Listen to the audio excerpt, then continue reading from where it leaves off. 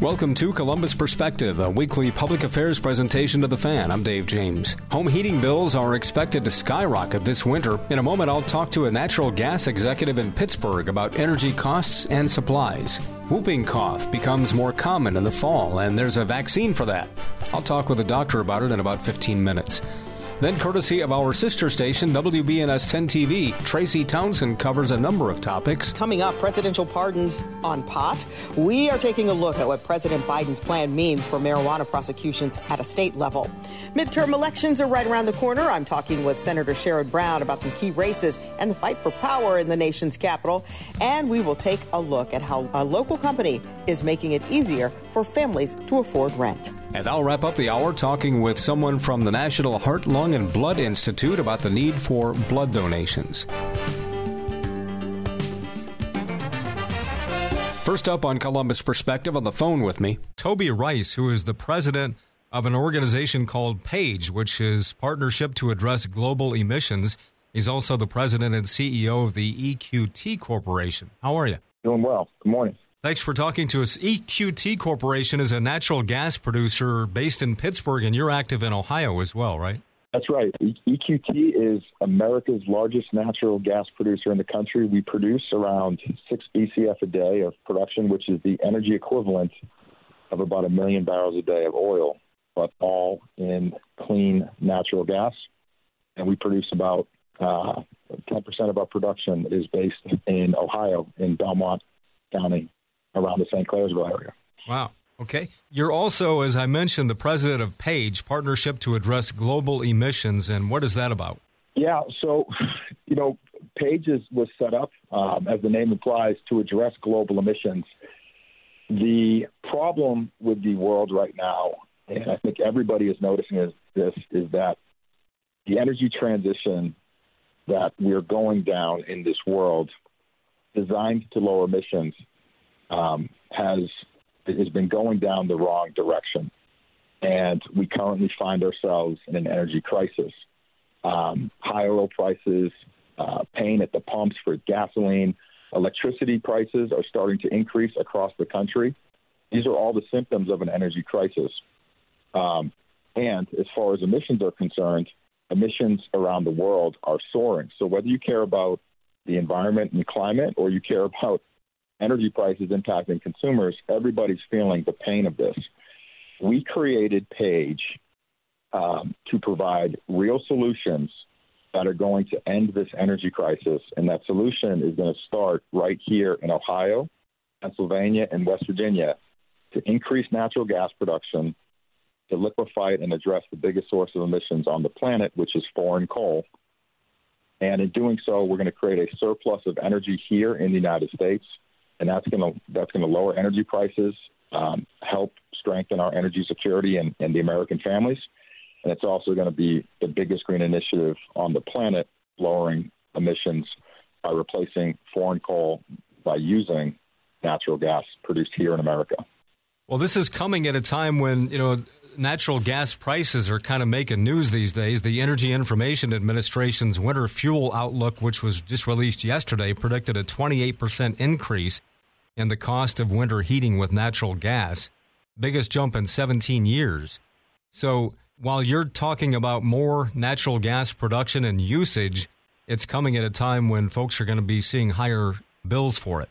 Yeah, and people need to understand these high prices that we're currently experiencing, these are self-inflicted.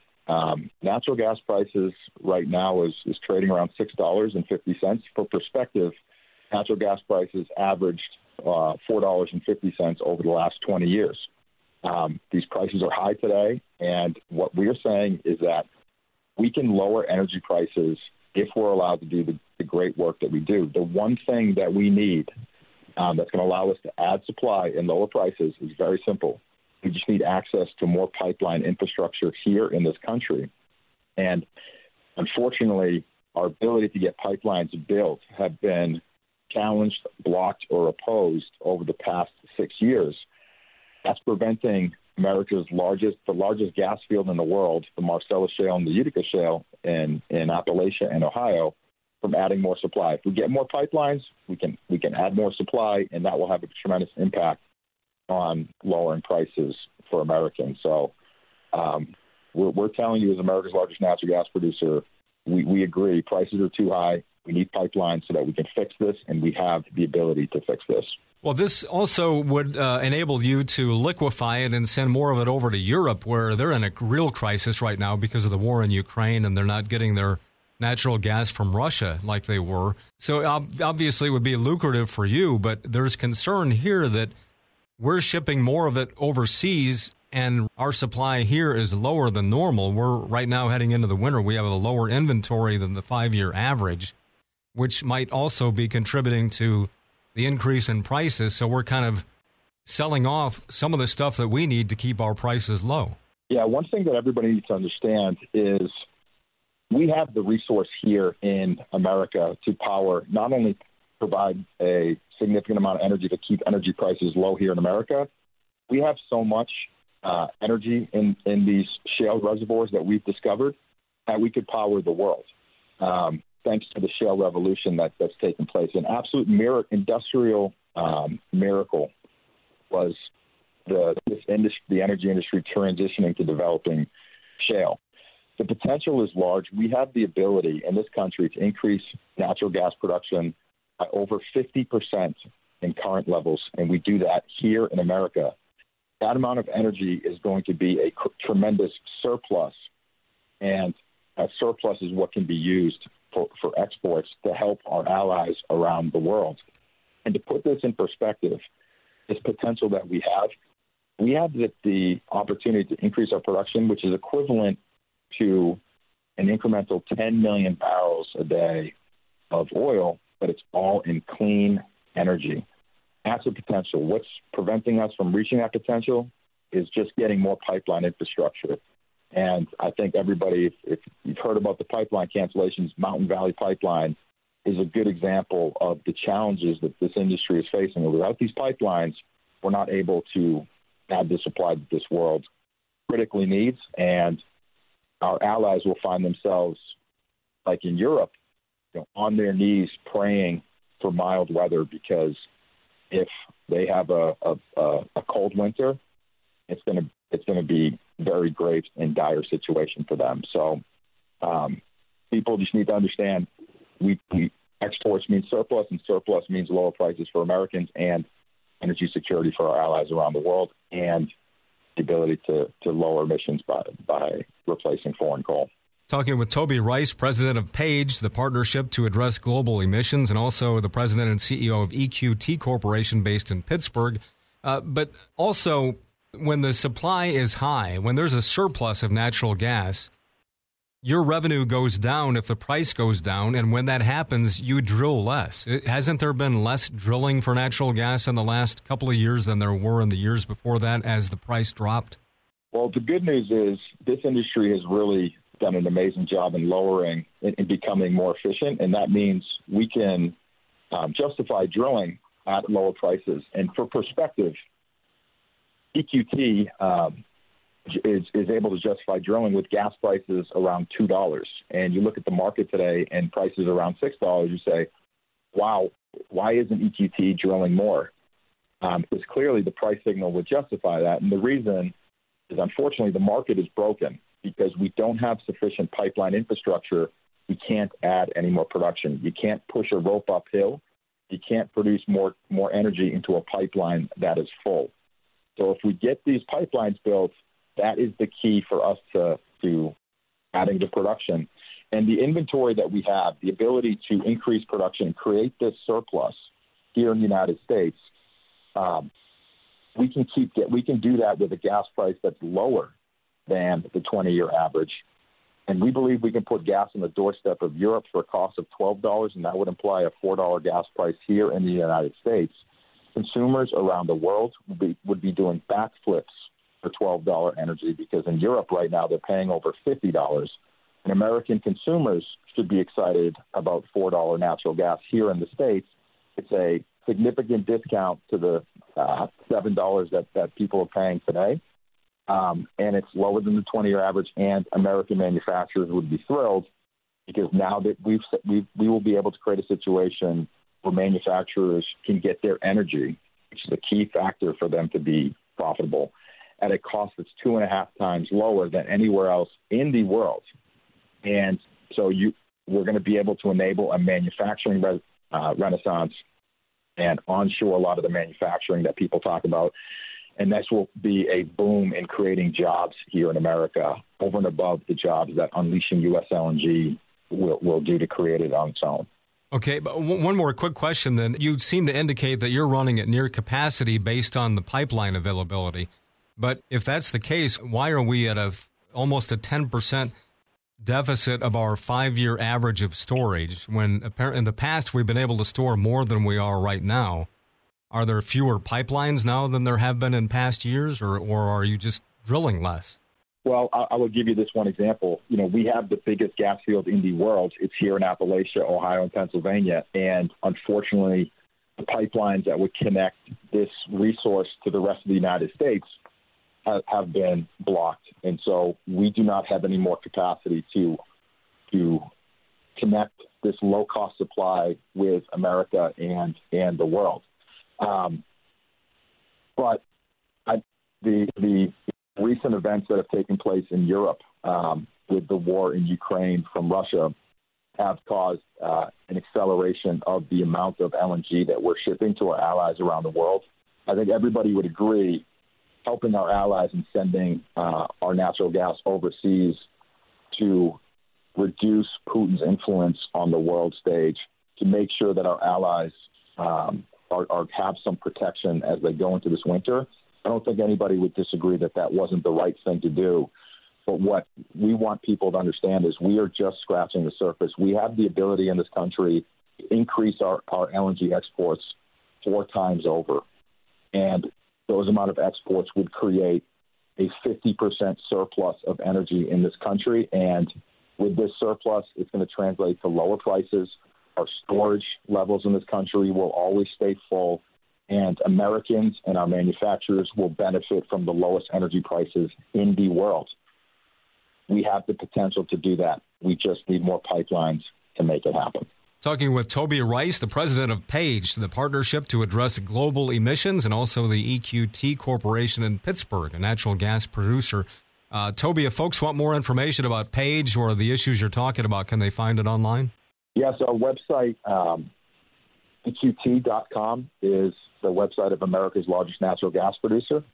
And then you can also go to pagecoalition.com and learn more about this amazing opportunity to unleash U.S. LNG, the biggest green initiative on the planet, the biggest key to energy security and low prices, and the biggest jobs creator in the country. So thanks for your time this morning, Dave. Great. Toby, thank you for your time. I appreciate it. All right. Hello, I'm Todd Markowitz, Vice President and General Manager of Radio Ohio, which owns 97.1 The Fan. We're an equal opportunity employer dedicated to providing broad outreach efforts regarding job vacancies within our company. We seek the help of local organizations in referring qualified applicants. Organizations that wish to receive our vacancy information should send their request to the attention of Human Resources, Radio Ohio, 770 Twin Rivers Drive, Columbus, 43215. If you'd like to view our current job openings, please visit our website at 971thefan.com, and thanks for listening. What I know about courage, I learned from my adoptive mom. She said sometimes you just gotta hold on and know we'll get through this. Mom, we are so high up. Hold my hand. No, you hold my hand. Here we go. Learn about adopting a teen from foster care. You can't imagine the reward. Visit adoptuskids.org to find out more.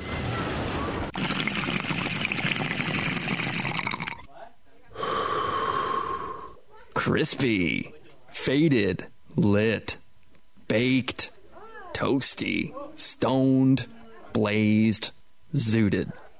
When you're high, there are a lot of ways to say it. But there's only one thing you need to remember. Driving under the influence of marijuana is illegal everywhere. If you feel different, you drive different. Brought to you by NHTSA and the Ad Council. Serving part-time in the Army National Guard has led to a lot of firsts for me. It paid for me to be the first person in my family to go to school. That education got me to the first day at my dream job, which I can still hold while I serve part-time. That job and the home loan benefits I got from the Army National Guard helped me buy my first house. I also know that I will be one of the first to respond if my community ever needs me. Sponsored by the Ohio Army National Guard. Aired by the Ohio Association of Broadcasters and this station.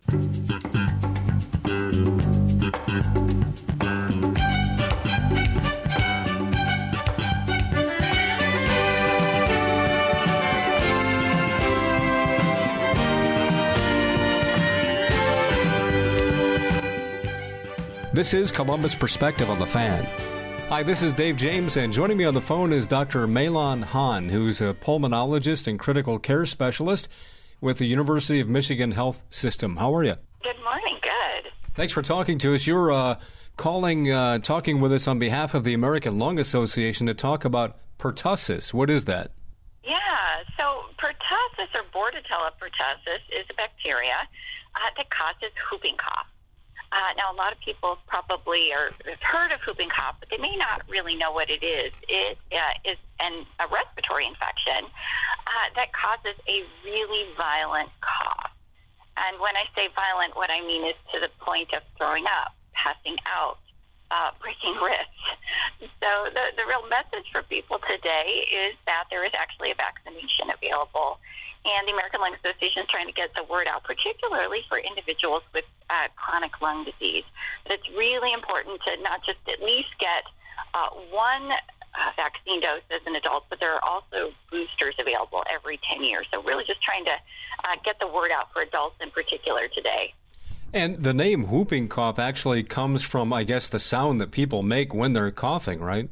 Right. So, people cough so hard that they actually, again, have a difficult time even just kind of getting a breath in, that they are coughing so much, and it causes that sort of that whooping sound. And people are probably, again, think about this as being a disease of childhood, and we tend to be better about making sure kids get vaccinated. But the interesting thing is that adults actually make up the majority of cases in the U.S. typically. So, again, that's why we're really trying to help adults understand how important it is that they get vaccinated as well. And I would guess if you're an older, well, I guess you wouldn't have to be older, if you're frail, if somebody who has congestive heart failure or any number of ailments that make them weak to begin with, this can just be devastating. You're absolutely right. So we have roughly, for instance, 20 million adults in the U.S. living with asthma, roughly 17 million adults with COPD. These are just, two types of chronic lung conditions. And these are the kinds of individuals that are going to be most vulnerable from getting an infection. Obviously, the cough is really annoying, but we worry about things that can happen that would be even more severe, pneumonia, people ending up in the hospital, et cetera. So that's why, again, we're really just trying to get the word out. The pertussis vaccine for adults is actually comes as part of a combination vaccine with tetanus and diphtheria. So there's a lot of reasons why adults should really be thinking about getting their vaccine. So it's tetanus, diphtheria, and pertussis. That's why they call it Tdap? Yep, you're absolutely right. So the one that's available for kids, it's got the same mix, but it's called DTaP, and then the one that's for adults is called Tdap. So it's recommended that all adults get at least one dose, but to consider a booster every 10 years. And it's really important that again, individuals with chronic conditions like chronic lung disease really, again, chat with their doctor. And part of the reason why we're talking about this today is that just like other diseases tend to pop up during certain times of the year, pertussis in particular tends to be a late summer, fall predominant disease. So now really is the time for people to be thinking about that and again, chatting with their doctor about whether vaccination is appropriate for them. Talking with Dr. Mahlon Han. She's a pulmonologist and critical care specialist. Can people get this vaccine with a COVID vaccine or a flu shot? That's a really good question. So there is data on getting flu and COVID together, and there is data on getting flu and pertussis together. I have not seen data, for instance, on all three. So you can definitely get it along with your flu vaccine for sure. And again, if people have questions, they should chat with their doctor. But yes, you're absolutely right, because this is fall. This is when people should be thinking about getting their flu shots as well. So that would be a combination that people can get. Now, sometimes I get asked, for instance, about what side effects to expect. I think The side effects from this vaccine are very similar to other vaccines and include, sore arm, maybe feeling off for a few days, but certainly nothing compared to actually getting whooping cough itself. As an aside, there was one round during all this COVID stuff going on when I got a COVID shot, a Tdap, a flu shot, and the shingles vaccine all at the same time, and I probably wouldn't do that again. Well, yeah, of those, I think the shingles vaccine is the one that's most notorious for side effects. Right. So I can imagine that was a doozy. But I think that the Tdap, generally speaking, is a little bit closer to, for instance, the flu vaccine. So that, I'm not sure I would recommend that from a side effect perspective, not from a safety perspective. Now really is the time for people to be, as you point out, thinking about flu, but also I don't know how many people are really got the message that the new Omicron boosters are out for COVID as well. So there's a lot of reasons for people to be checking in with their doctor just to make sure they're kind of up to date. When it comes to whooping cough, how do you know you have it? We all kind of go through bouts of coughing, but maybe just for a few minutes and then you're done with it. But this, I guess, goes on and on and on. Right. So as opposed to just a standard, say, mild cough that you would get with a typical upper respiratory infection. This is violent to the point of people passing out, breaking ribs, vomiting, et cetera, and it's very prolonged, weeks, sometimes even months. So there are tests available to diagnose it. So if people are concerned that they might actually have whooping cough, they should definitely call their doctor and go in and get tested. And there are treatments available for acute whooping cough. But what we're really trying to do today is to get the word out about prevention so people don't end up in that situation in the first place. Why do you suppose only 30% are getting it? Is it just an awareness thing? Because especially these days, you wouldn't even necessarily have to have a family doctor that you see regularly. You can go into one of these pharmacies now and get this stuff. I think people just aren't aware. We're really good, I think, as a society in general about making sure kids get vaccinated because kids go to the doctor regularly. That's just what we do. We take them into the pediatrician, and the pediatrician makes sure that kids get their sort of series, and then schools make sure, that you have to provide schools with those vaccination records. But as adults, and I think particularly during the pandemic, a lot of us have not been getting our regular health care.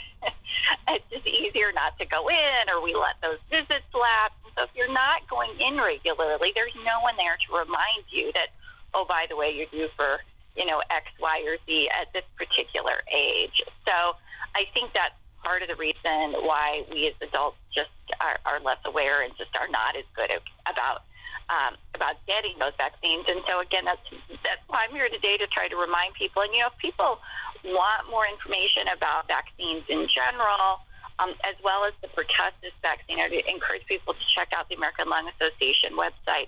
Lung.org/pertussis, for instance, will give them more information specifically about what we're talking about today and give them some talking points to chat with their doctor about.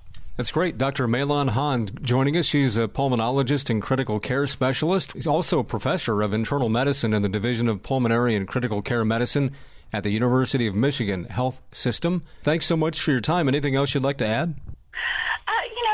I think just to remind people that, again, we've said this a few times, but this is vaccination season. So please think about your pertussis vaccine, but also think about your flu and your COVID boosters. The best thing you can do to keep yourself and your families healthy through the fall, as well as reduce burden on the healthcare system, is to focus on prevention, and that's really getting vaccines like the pertussis vaccine. Okay. Looking forward to the game next month, Doctor. Absolutely. Well, thank you for having me. Thanks for your time. Have a good day. Bye-bye. Science is not an opinion. People come before pipelines. It's not too late to act on climate. No one is above the law. At Earth Justice, we hold these beliefs to be self-evident. As a national legal nonprofit fighting for your right to a healthy environment, we are 150-plus lawyers representing clients free of charge because now, more than ever, the Earth needs a good lawyer. No one fights more cases on the environment than Earth Justice. And we win because these are fights we cannot lose. We win for scientists so they can serve at the EPA. We win at the Supreme Court because clean water is for everyone. We win against fossil fuel plants so communities can breathe freely. If you believe what we believe, then help us fight the good fight and help us keep winning by going to earthjustice.org today. That's earthjustice.org. Each year, Ohioans are injured and killed in train car accidents that could have been avoided with properly functioning gates and flashing lights. Facts show that gates and lights together prevent more train car accidents than stop signs or crosswalks alone. How can you help? Approach all crossings with caution and report bad railroad crossings at angelsontrack.org. That's angelsontrack.org.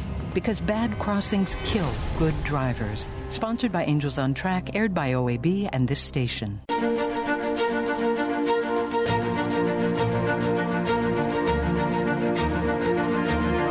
This is Columbus Perspective on the Fan. Courtesy of our sister station, WBNS 10 TV, here's Tracy Townsend from her Sunday morning public affairs program, Face the State. A new edition can be seen this morning at 11:30 on 10 TV.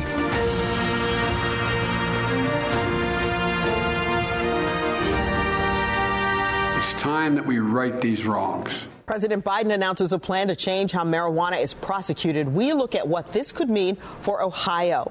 And I sit down with Senator Sherrod Brown. You'll hear him weigh in on the upcoming election and the fight for power. But first, we will abolish abortion.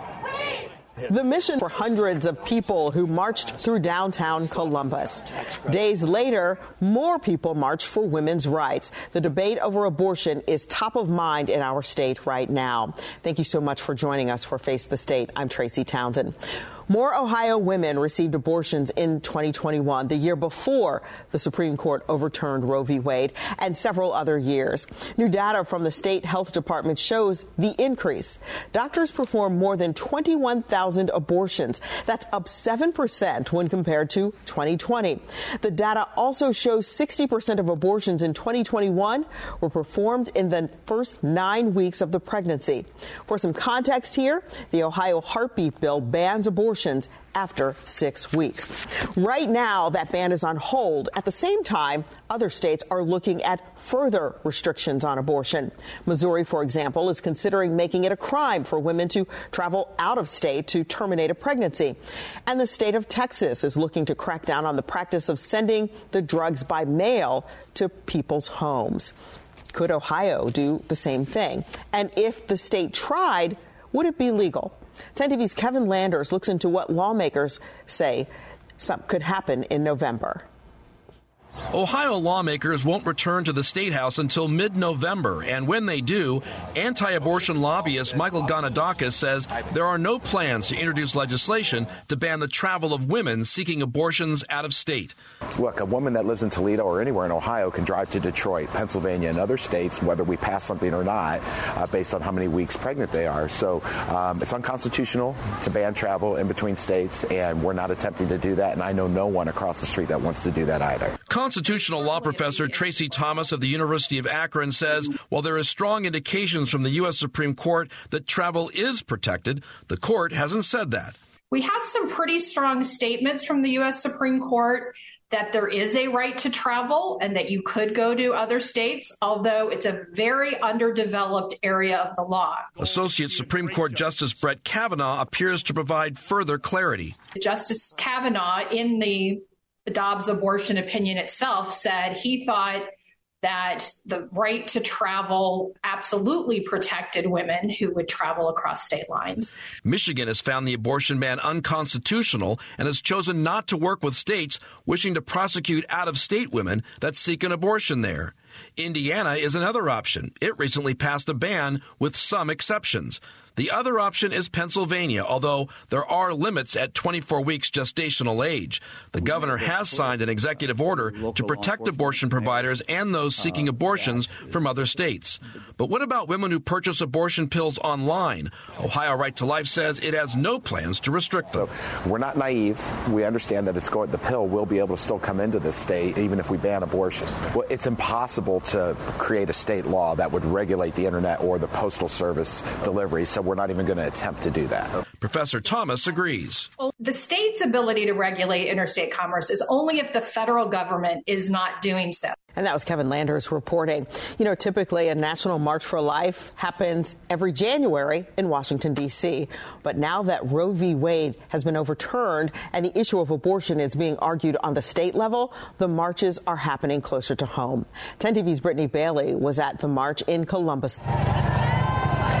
They stepped off from the State House with a mission and a message. And we will abolish abortion. We are the Roe generation. And that is exactly why this first ever Ohio March for Life is happening here in our state. Now that Roe versus Wade has been overturned, the focus is moving from the nation's capital to our state capital. Now is our time. State Rep Jenna Powell took the stage along with nearly 24 state lawmakers at the rally, and their mission was crystal clear. They won't stop with the heartbeat bill, which is now on pause. The goal is to pass the Personhood Act, which would make abortion illegal from the point of conception. And we will do everything we can to end abortion and make Ohio the most pro-life, pro-family state in the nation. And we saw that support from college students. We're here to fight for the unborn and stand up for life from womb to tomb. And from women who have seen both the pre-Roe v. Wade and post-Roe v. Wade America.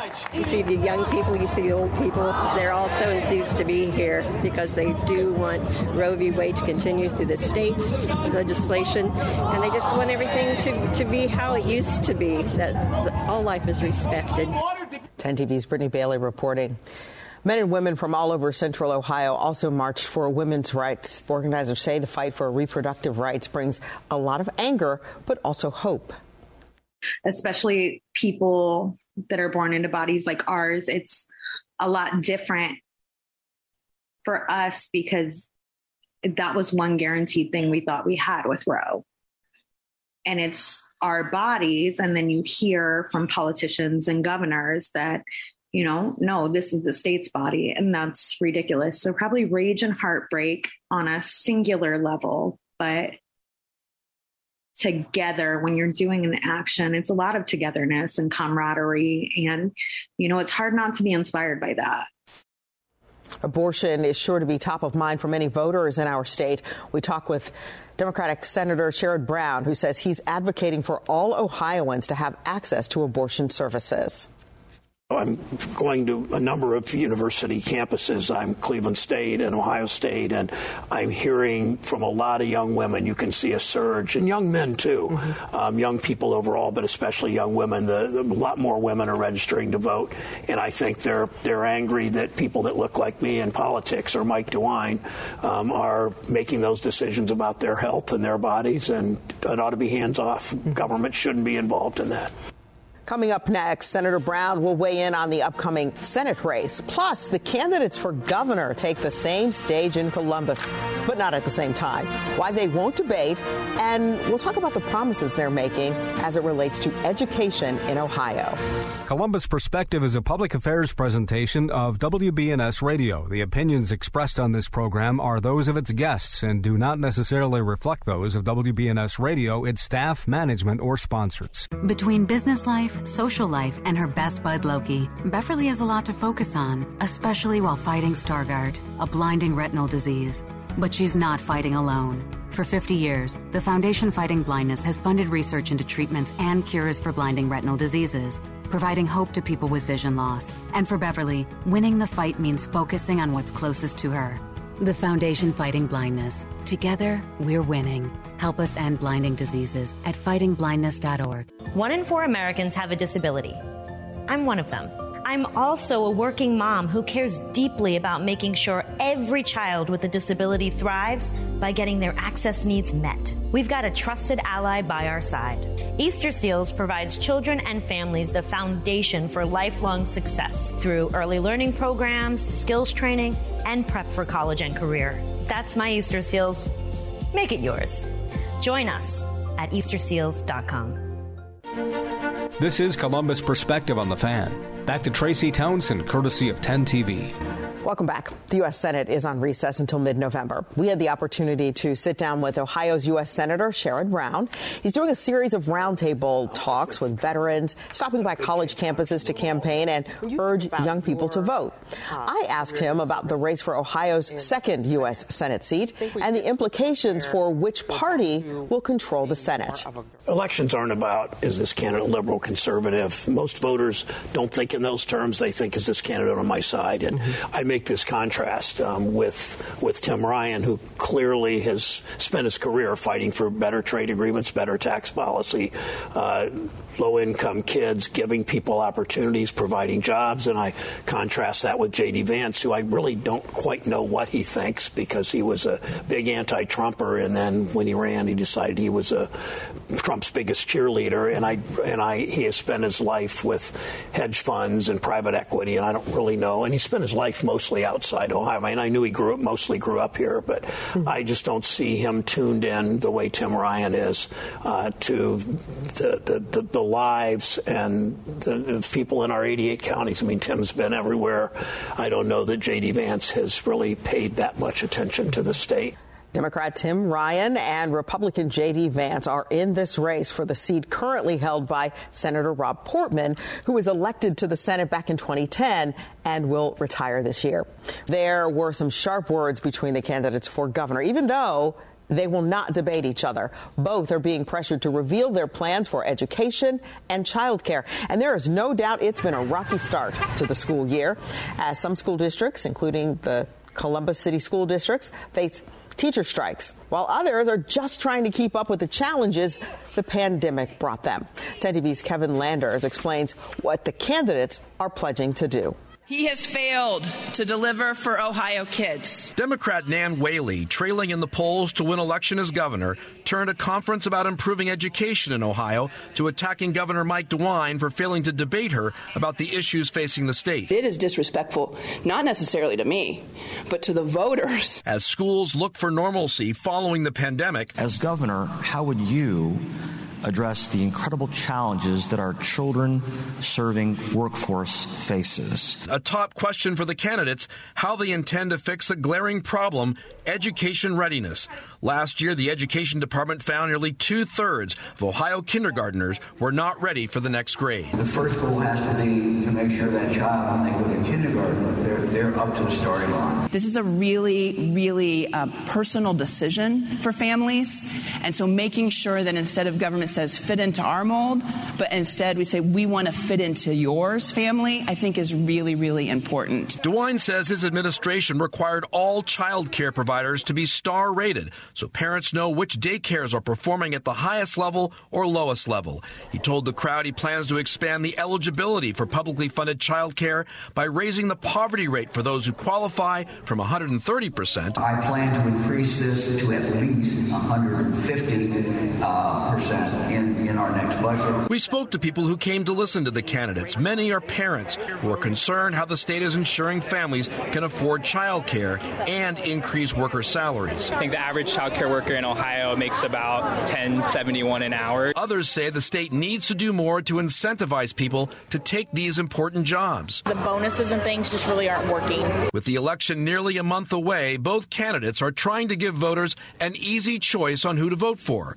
Without a debate, we get comments like this. He won't actually debate me on these issues. He was here an hour ago, and that's the closest we'll get to a debate. And again, that was Kevin Landers reporting for us. And if you need to check your registration status or find your polling place, we can help you. Our digital team collected everything you need to know before the election. Simply text the word VOTE to 614-460-3345, and we'll send you a link. And with the election, you are going to start to see more campaign ads. With many ads, you will hear, I approve this message.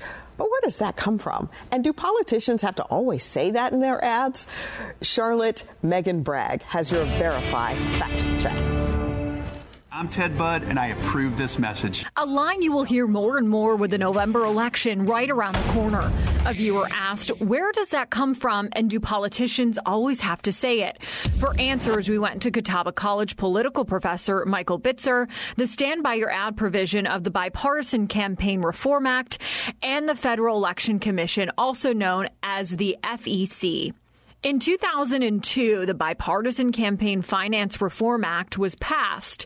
In it, a provision that requires candidates running for federal office to claim their ads. It is federal law that all candidates have to acknowledge that if they are paying for this particular ad, they have to claim credit and responsibility for it. The FEC is very specific about how the message should appear.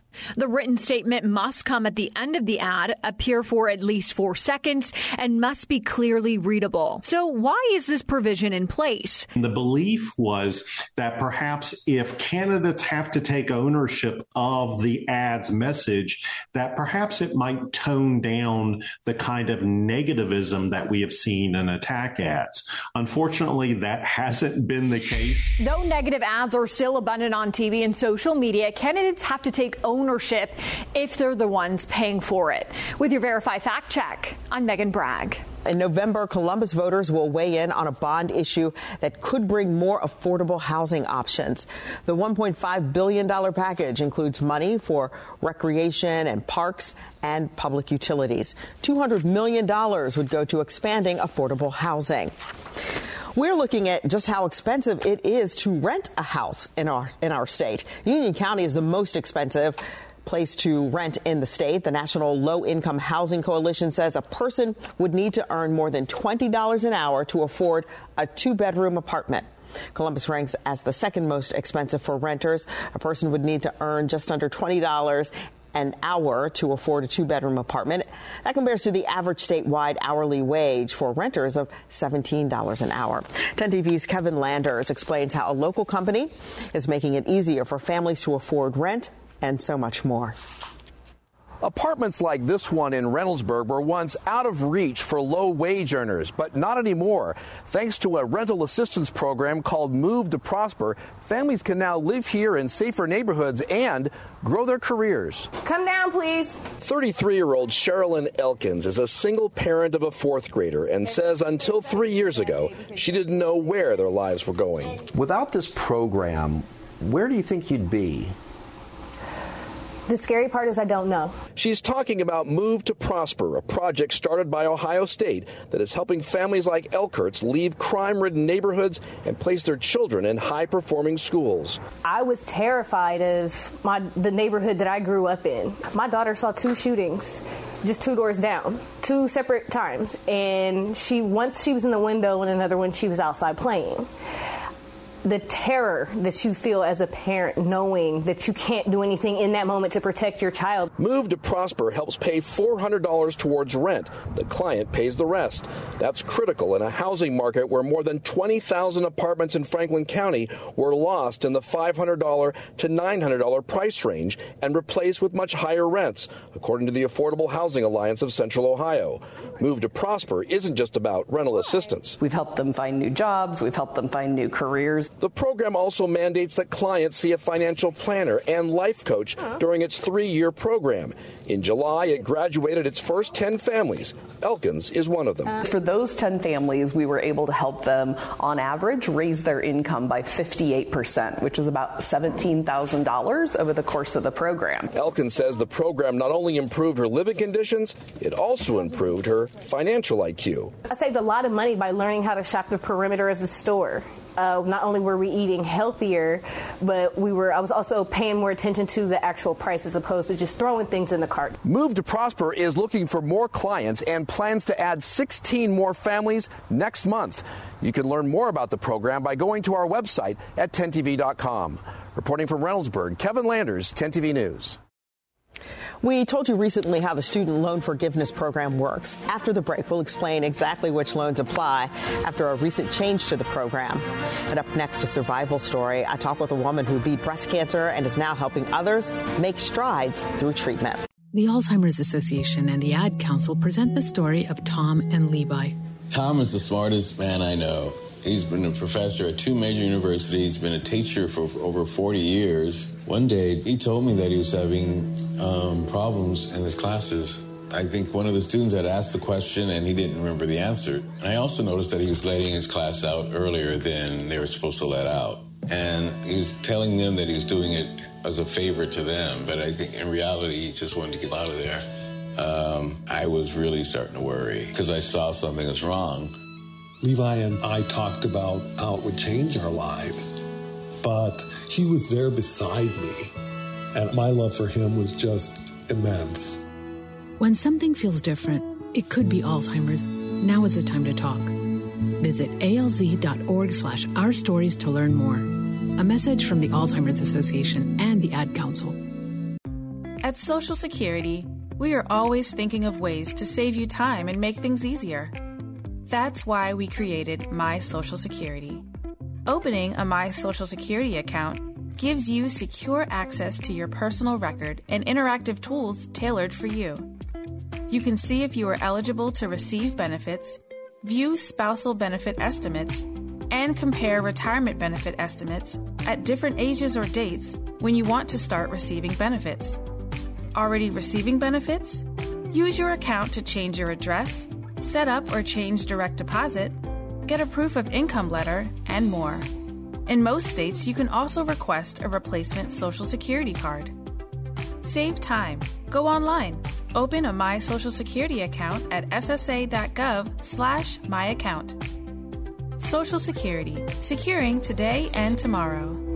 Produced at U.S. taxpayer expense. Need to visit the Ohio BMV? Go online first. It could save you a trip. It's now easier and more convenient than ever to get what you need from the BMV online. Need to renew your driver's license? Renew online. And if you need to renew your vehicle registration, visit one of our new BMV Express kiosks or go online. If you do need to visit a BMV agency, use the Get in Line online tool, also found on the website, to save your spot and minimize your time waiting. For more services available online, check out bmv.ohio.gov. This is Columbus Perspective on the Fan. Back to Tracy Townsend, courtesy of 10 TV. The Biden administration has a warning for students ahead of the new loan forgiveness application before that opens up. And this advice is important. Look out for scammers. An email from the administration reminded people to not pay someone who promises relief. The application will be free. Don't reveal account information to anyone who contacts you, and don't refinance your loans unless you completely understand the risks. A recent change to the president's forgiveness plan has some questioning if they're going to be eligible. Ariane Datil and our National Verified team walk us through the change and what it means. Millions of Americans will soon be able to apply for up to $20,000 in federal student loan debt relief under President Biden's new program. But some people on social media are claiming that a change made by the Department of Education now excludes some borrowers who thought they were getting relief. So let's verify. Did the Biden administration make a change to the student loan forgiveness plan that excludes some borrowers from relief? The answer is yes. The Department of Education changed which loans qualify for forgiveness. Using these sources, I'll walk you through which ones are no longer eligible and why the change was made. Using the Wayback Machine, an Internet Archive tool, Verify compared what the Department of Education website said on September 27th and the 29th.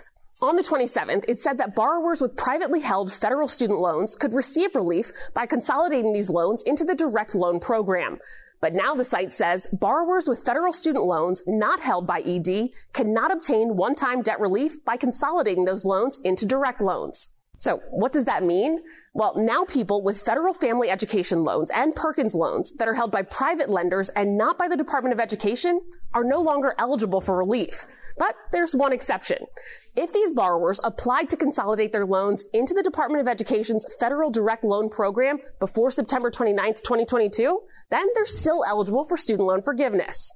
The Department of Education says the changes were made to, quote, provide relief to as many eligible borrowers as quickly and easily as possible, and that it's still exploring legally available options to offer relief to Fell and Perkins borrowers. Jessica Thompson, Vice President at the Institute for College Access and Success, believes the change in the eligibility reflects the department's concern about a legal challenge from private businesses who hold those loans. With your Verify, I'm Ariane Datil.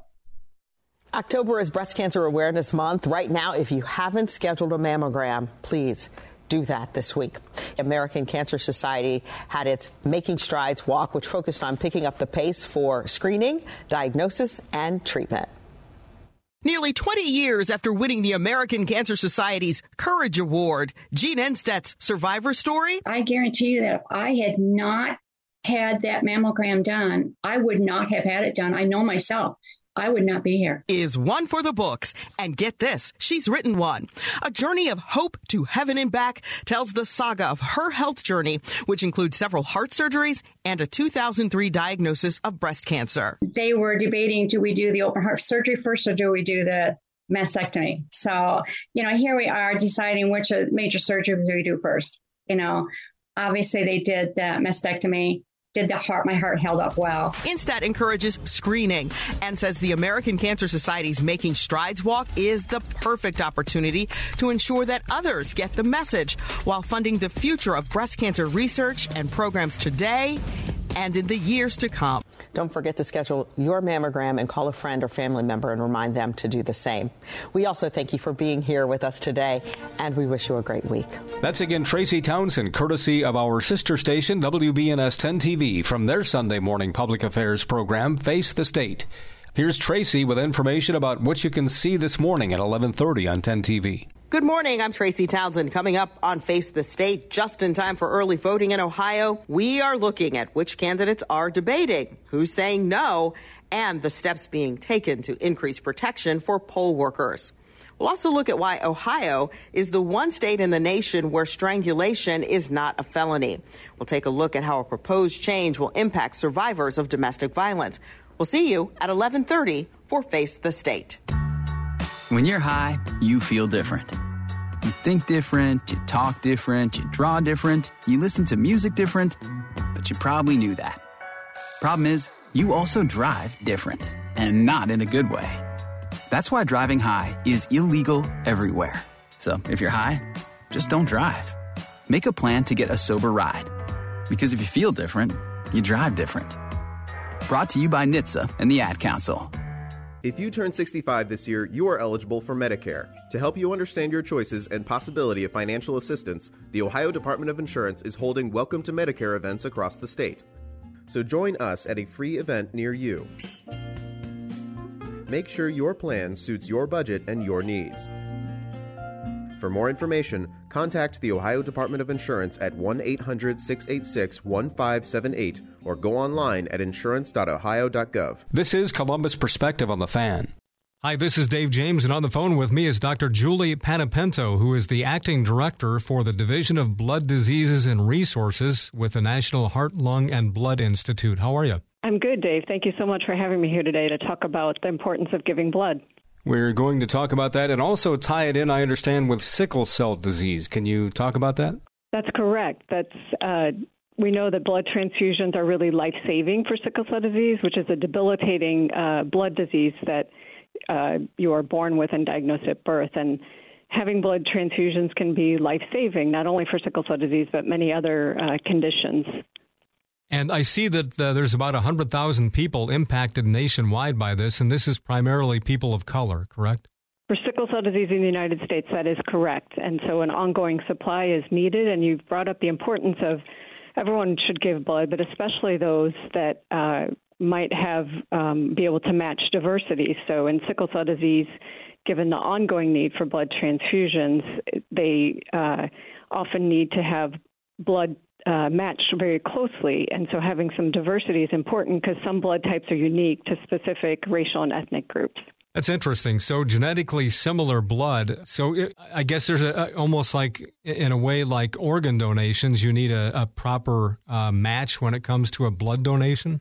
So that is correct. You do need proper matching for blood donation. And so that illustrates really even more the importance of having donors and ongoing donors to keep our blood supply stable, because giving really is living, which is part of the campaign and part of what we're here today to talk about. So that is what you're doing, I guess, is trying to reach out more to the African-American community to give blood? Yes, in general, we're trying to get more donors because COVID-19, as you might know, really disrupted the blood and plasma donations. And in January of this year, the American Red Cross announced that the United States was facing the worst blood shortage in over a decade. So although the supply has gotten better, there are still shortages and fluctuations throughout the year. And so we're here to try to promote donors giving. And as you talked about with sickle cell disease, it's along with other disorders is really life-saving. And I can give an example of Heather, who shared her story. She's from Fort Worth, Texas. She lives with sickle cell disease and has relied upon the life-saving blood transfusions at multiple occasions throughout her life, including when she had a cesarean section for the birth of her son where she needed blood transfusions. I'm old enough to remember decades ago when sickle cell anemia, as they called it, was, it seems like more often than not, fatal, and that we've come a long way since then. Is that correct? That is correct. Although the lifespan of someone with sickle cell anemia in the United States is still shortened compared to those without sickle cell disease, certainly children are staying alive and have a much higher survival rate, although our adults still face many barriers and disease complications. What are the symptoms or what's happening with folks who have this? So the most common complication related to sickle cell disease is what we call a vaso-occlusive crisis, and that's related to the sickled red blood cell, which generally most commonly results in a patient or an individual with sickle cell disease experiencing pain, and pain so severe that they need pretty significant medications to treat it and often are hospitalized. But that same event can cause problems with almost any organ in the body. So is it sort of an internal pain, or does it feel like joint pain, or what is it? That's a good question. Our patients or individuals with sickle cell disease have many different words that they use to describe their pain events, including stabbing. And so it really, I think, is somewhat individual in how they experience it and how they share that. But we do know that blood donation and blood transfusions for individuals with sickle cell disease can help circumvent some of the pain and be used in a preventive manner, in addition to being life-saving and preventing things such as stroke, which is a real life-threatening complication. Talking with Dr. Julie Panepento. She's with the National Heart, Lung, and Blood Institute. What are some of the ways that you're reaching out to try to get more people to give blood? So in the HHS, which started the Giving and Living campaign, they have partnered with not only federal partners but also others in this campaign to really reach out and help people understand that giving blood is essential to the health of our nation and our communities. And I think not only sickle cell anemia, but other cases such as Earl, who shared his story. He was an Army veteran who was hit by a roadside bomb in Afghanistan and experienced massive blood loss, and in that setting needed several blood transfusions, which again were part of a life-saving treatment. So it's essential that we have donors to keep our blood supply stable and to help overcome the shortages. So a steady supply is really what we're looking for, and part of this campaign is to get out there and remind people that they can be donors and be part of that life-saving campaign. I know that the pandemic, as you mentioned, really put a kink in the system of collecting blood. It's amazing that it endured the way it did, though. I mean, when you think about how people for more than a year, a lot of people practically never left the house, and for the blood supply system to still be at least able to save lives and be there is pretty amazing. Yes, so it has increased since, but there are still really shortages and fluctuations, which has always been there. And I think we are out there really wanting, because only 3% of age-eligible people will donate blood yearly, and you can donate up to 6 times per year. But even donating twice a year will make a big difference and help to create a sustainable supply of blood. And it seems like maybe, and I don't have any numbers on this, but it seems like it would be logical that a lot of retired folks would be giving blood because they have the time to do it. And yet with the pandemic, those are the people who were most likely to get out of circulation and stay home. So generally, anyone can be a donor if you're 17 years or older, or 16 with your parents' consent. You do have to be 110 pounds and be in pretty good health.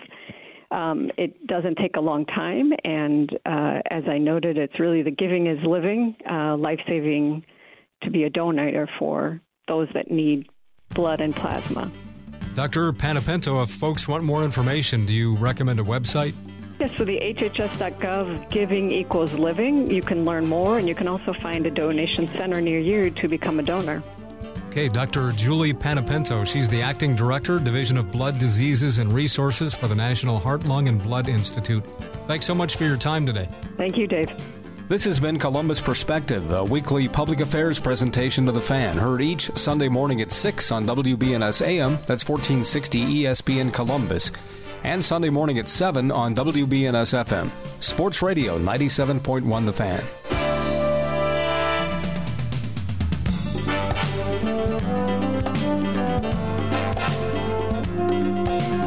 Join us again next Sunday for Columbus Perspective.